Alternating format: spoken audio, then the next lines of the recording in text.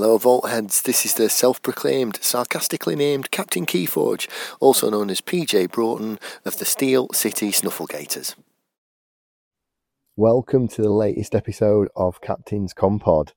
As you can see from the title, today I'm going to take a look at the worst cards, in my opinion anyway, from the Winds of Exchange. So I'm going to take a look at one card from each house that I anticipate the least, that I think is possibly going to be either the least effective or a little bit difficult to play around. Essentially the card from each house that I don't want to see in the decks I pull. So first of all, we're going to start with Equidom. And this could be controversial, but I've gone for Cursed Relic, which is an artifact. It is enhanced by 6 amber. So 6 amber enhancements are going to go into your deck thanks to this card. And it says you cannot play Cursed Relic. Cursed Relic cannot be discarded from your hand except through card abilities. Think Sloppy Lad work if that was going to be in there. So archive a card, discard a card, something like that. Punctuated equilibrium. Okay. I mean, don't get me wrong, I like the 6 enhancements. And equally in Winds of Exchange, there's every chance you might turn this into a token creature, which is probably your best hope for getting rid of it. The worst possible outcome for this is you draw it in your hand on turn 1 and you don't have any way to discard it because you haven't even got any cards in your deck that allow you to discard it. Now, that might not be possible. The algorithm might ensure you do get at least one way to discard it. But if that happens, that's not going to be fun. Also as well, what happens if this gets enhanced? If this gets an amber pip or a damage pip or whatever enhancements this gets, you're never going to get to use those enhancements because you're never going to be able to play the card. So you definitely don't want to see this card enhanced either. So, yeah, I kind of don't want to see it because there's going to be times where it's a chain and it may not actually cost you loads of games, but even if it costs you 1, I don't like it. I'm not going to lie, I don't want to see it in my decks. Like I say, there is every chance you'll turn it into a token creature. It may algorithmically have to come with something that allows you to get rid of it, but I really don't like the thought of having something stuck in my hand for the entire game. I also don't like the thought of valuable enhancements from other cards going onto a card that literally can't be played. So that's the one I've chosen from Equidom. Okay, and next we are going to move on to House Sanctum. Okay, and this time I have picked the Promised Blade. Okay, which is, again, it's an artifact. This one comes with an amber pip attached to it, and it says trait weapon. At the start of each player's turn, the player with the fewest creatures in play takes control of the Promised Blade. Action, a friendly creature captures 1. So it's a bit like Font of the Eye. Font of the Eye is arguably not quite as good as this because you had to destroy a creature with Font of the Eye to enable it to omni and capture a creature.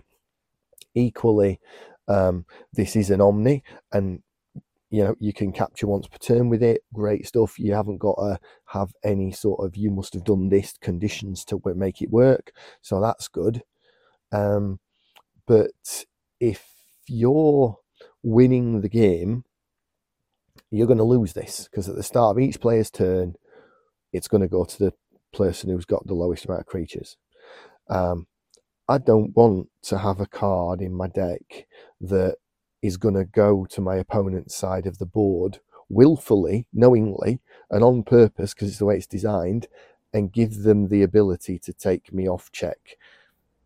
I mean, there is a chance this one could be a game killer.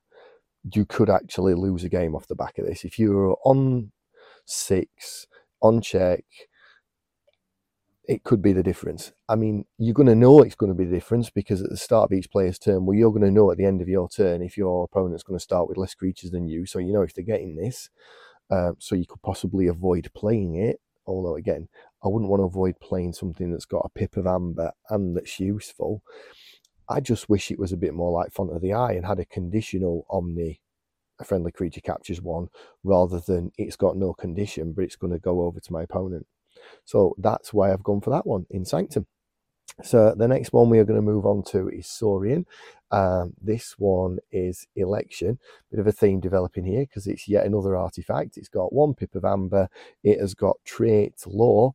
After each creature gains, after reap, put a yay or nay counter on Election. If Election has 6 yay counters on it, destroy each creature and Election. If Election has 6 nay counters on it, destroy each artifact, which would include Election. Now, again, I don't like it because of the consistency of it. It's probably going to get creatures more often than it gets artifacts, but your opponent can trigger this. And in Winds of Exchange, if your opponent gets a lot of creatures down, they may absolutely be able to trigger it before you can trigger it. And as I keep saying on the last one, I don't like my cards to benefit my opponent. Don't want it, don't like it, don't want to see it. From a design point, I quite like the design of it. From a gameplay fun point, I quite like it. If you rock up to me and play a game and you've got this in your deck, I'm actually going to think it's going to be quite fun to play around and see who triggers it, me or you, and what do we get with it? Do we get creatures and do we get artifacts and stuff like that? But I don't want that level of inconsistency in my decks. I don't want to give you the opportunity to get rid of all my artifacts. You might have an artifact heavy deck and your opponent might go for all the artifacts and get rid of yours. You might be really winning the game and be really heavily up on creatures, but you just can't trigger that last reap to get it off, and you leave it with like 2 counters shy of triggering, and then your opponent gets them. I just like a little bit more consistency in my cards, so that's why I've gone for that one. The next one is Star Alliance, another artifact I've gone for, and I've gone for SV3 Lander, which is a trait vehicle play, make a token creature, Omni destroy SV3 Lander. For the remainder of the turn, you may use friendly token creatures. So I've gone for this because my favourite Mass Mutation deck has got an artifact in with a point of amber, which allows me to use every mutant creature. It's a one-off, and you trigger it, and then you get to use every mutant creature in the turn. Mutagenesis Researcher, I believe it is. Should have looked it up. But even though that deck is really creature heavy, even though that deck always wins based on its creature count and having more creatures on the board than the opponent, and its amber control is capture, I very rarely actually get good value out of that card. The amount of times I put it down and don't use it in the game, I mean, that's a little bit on me, but the amount of times where I'm looking at it, right, if I used it this turn, I get 2 creatures out of it. If I used it this turn, I get no creatures out of it. If I used it this turn, I get 3. Or I could get quite a bit out of it, but I might actually be worth saving it for a turn. I'm just looking at it. It's got no artifact, no amber pip, and Mutagenesis Researcher has the artifacting logos that does that has got a pip of amber on it, and this hasn't. And yeah, also as well, Omni destroy it. So it's a one-shot card. It could turn a game and it could win you a game, but I don't like cards that are one-offs. A card that you've got to put it down, ready it, trigger it, and only get 1 turn out of it. So yeah, inconsistency. That's why it's gone in there. Then I'm going to move on to Unfathomable. For this one, I've gone for Kelping Hands, which is an artifact with an amber pip. It's got a trait of power. Omni destroy Kelping Hands. For the remainder of the turn, each friendly creature gains poison. I think this is even worse than the last one. SV3 Lander, yes, it didn't come with an amber pip, because it didn't. Okay, but it wasn't each creature gains poison. It was you may use friendly token creatures. So if they've got an action, I can action them. If they've got a fight, I can fight. If they've got destroyed, I can fight and get them off with the destroyed. If they've got a reap ability, I can trigger that. All manner of good stuff I can do with that. So this is making the other one, even though it was a one shot, and even though I thought it was probably the least value Star Alliance card, this makes that look better, because for 1 turn, all your creatures get poison. Right, if Unfathomable's got next to no creature control, it could be all right for that. Because for one off, I mean, it also is where you don't have to use it in an Unfathomable turn, so you could trigger it in, say, a Brobnar turn, something like that. Now, that might actually be useful, but we're talking a one-off card. Each friendly creature gains poison. I mean, I'll say this: half the token creatures are 1 power, so that would make them a little bit more useful. But I don't like it because it's a one-off. I think giving your creatures poison is far from the most impactful thing you can do in the game. So again, I'm not going to be really happy to see it. And where you get it down, ready it, use it, and use it for the one turn a game that you're probably going to use it, I don't think you're going to get that much out of it. So that's why I've gone for that one. Now again, this next one's going to be controversial. Mars. What have I gone for in Mars? I've gone for Blob Hive. Yep, that's right. Artifact. Location, Omni, destroy a friendly creature. If you do, make 2 blobs. Then if you control 10 or more blobs, destroy Blob Hive and forge a key at no cost. I mean, because of the way Blob reads, it's nearly always going to be in play. So it's attached to the token creature in Mars, which is Blob, which is a 1 power creature with no armor, which is elusive and can't reap. Destroyed, return Blob Hive from your discard pile to your hand. So it's nearly always going to be on the board. And I know this set is clearly good at making creatures. I get it. But I think, unfortunately, there are going to be an awful lot of decks where if you get Blob Hive, you're never going to get a key out of it. Now, there are a few cards which I think are going to help it, okay? Bokarik is one of them, which is a power 4 creature. Each time a Mars card is discarded from your hand, make a token creature. So that would help, wouldn't it? Any way we can create mass token creatures, it's going to be good. But there are only 3 Mars cards that would allow you in one turn to create more than 2 Mars creatures. Bokarik's one of them. The next one is Space Invaders, which is an action card with no Amber Pip. And it reads, reveal any number of creatures from your hand, put each creature revealed this way into play face down as a token creature, which would be Blob. Brilliant. So that would help.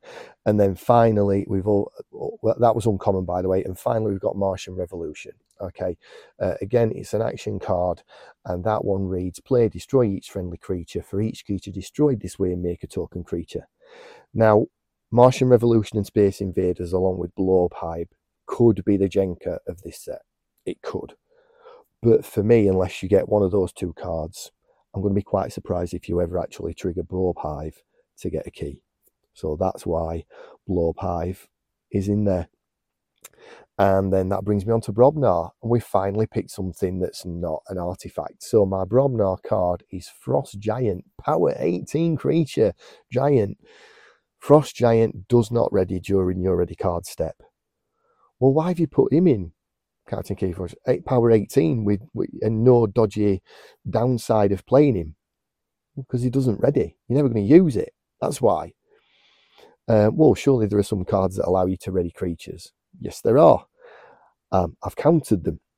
There are not actually that many. There are 4 cards in Brobnar, anyway, that would ready this guy. Champion's Challenge.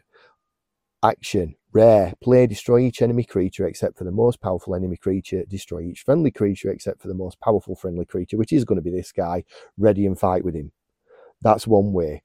Another way is another creature this time, and it's a Brobnar creature, Jedhammer or Gedhammer, destroyed, ready and enrage each other friendly Brobnar creature. But these 2 are both one-shots. You're going to do it on 1 turn. That's not going to give you the ability to ready him again afterwards. So we found 2 ways to ready him, but they only work once. The next one is another Brobnar creature, Shock Herder, power 3. Okay, common at least. Play, ready and fight with a neighbouring creature. But again, it's a one-off. You put this guy down, ready's Frost Giant, allows you to fight with him, but that's it. Can't use it again. The only card that I think is any use with Frost Giant is Might Club. Artifact. Ready and enrage a creature. At least that way you could use him every turn. But yeah, I don't want to see it. I think you're hardly going to get any use out of it. I think you'll get it down, but then I think your opponent's going to ignore it because it's got no passive ability. It can't ready. They're going to look at it like what you're going to do with it. And as well, if it's anything where they can look through the deck, they're going to know what card you've got to ready it. So, yeah, bit of a disappointment there for me, Frost Giant. So, those are the cards I don't want to see from each house. What do you agree with? What do you disagree with? I'm on a few Discord forums, I'm on Twitter, I'm on Facebook, I've got email. Love to hear it in the comment section, what you agree with, what you don't agree with. Always happy to hear other people's opinions. Thank you for staying with me again to the end of another Captain's Compod. I do appreciate it. Next time we're probably going to be carrying on the series of is Winds of Exchange any good at, just like we did with the Dark Tidings. But thank you. Hope to see you back here, and as ever, may the forge be with you.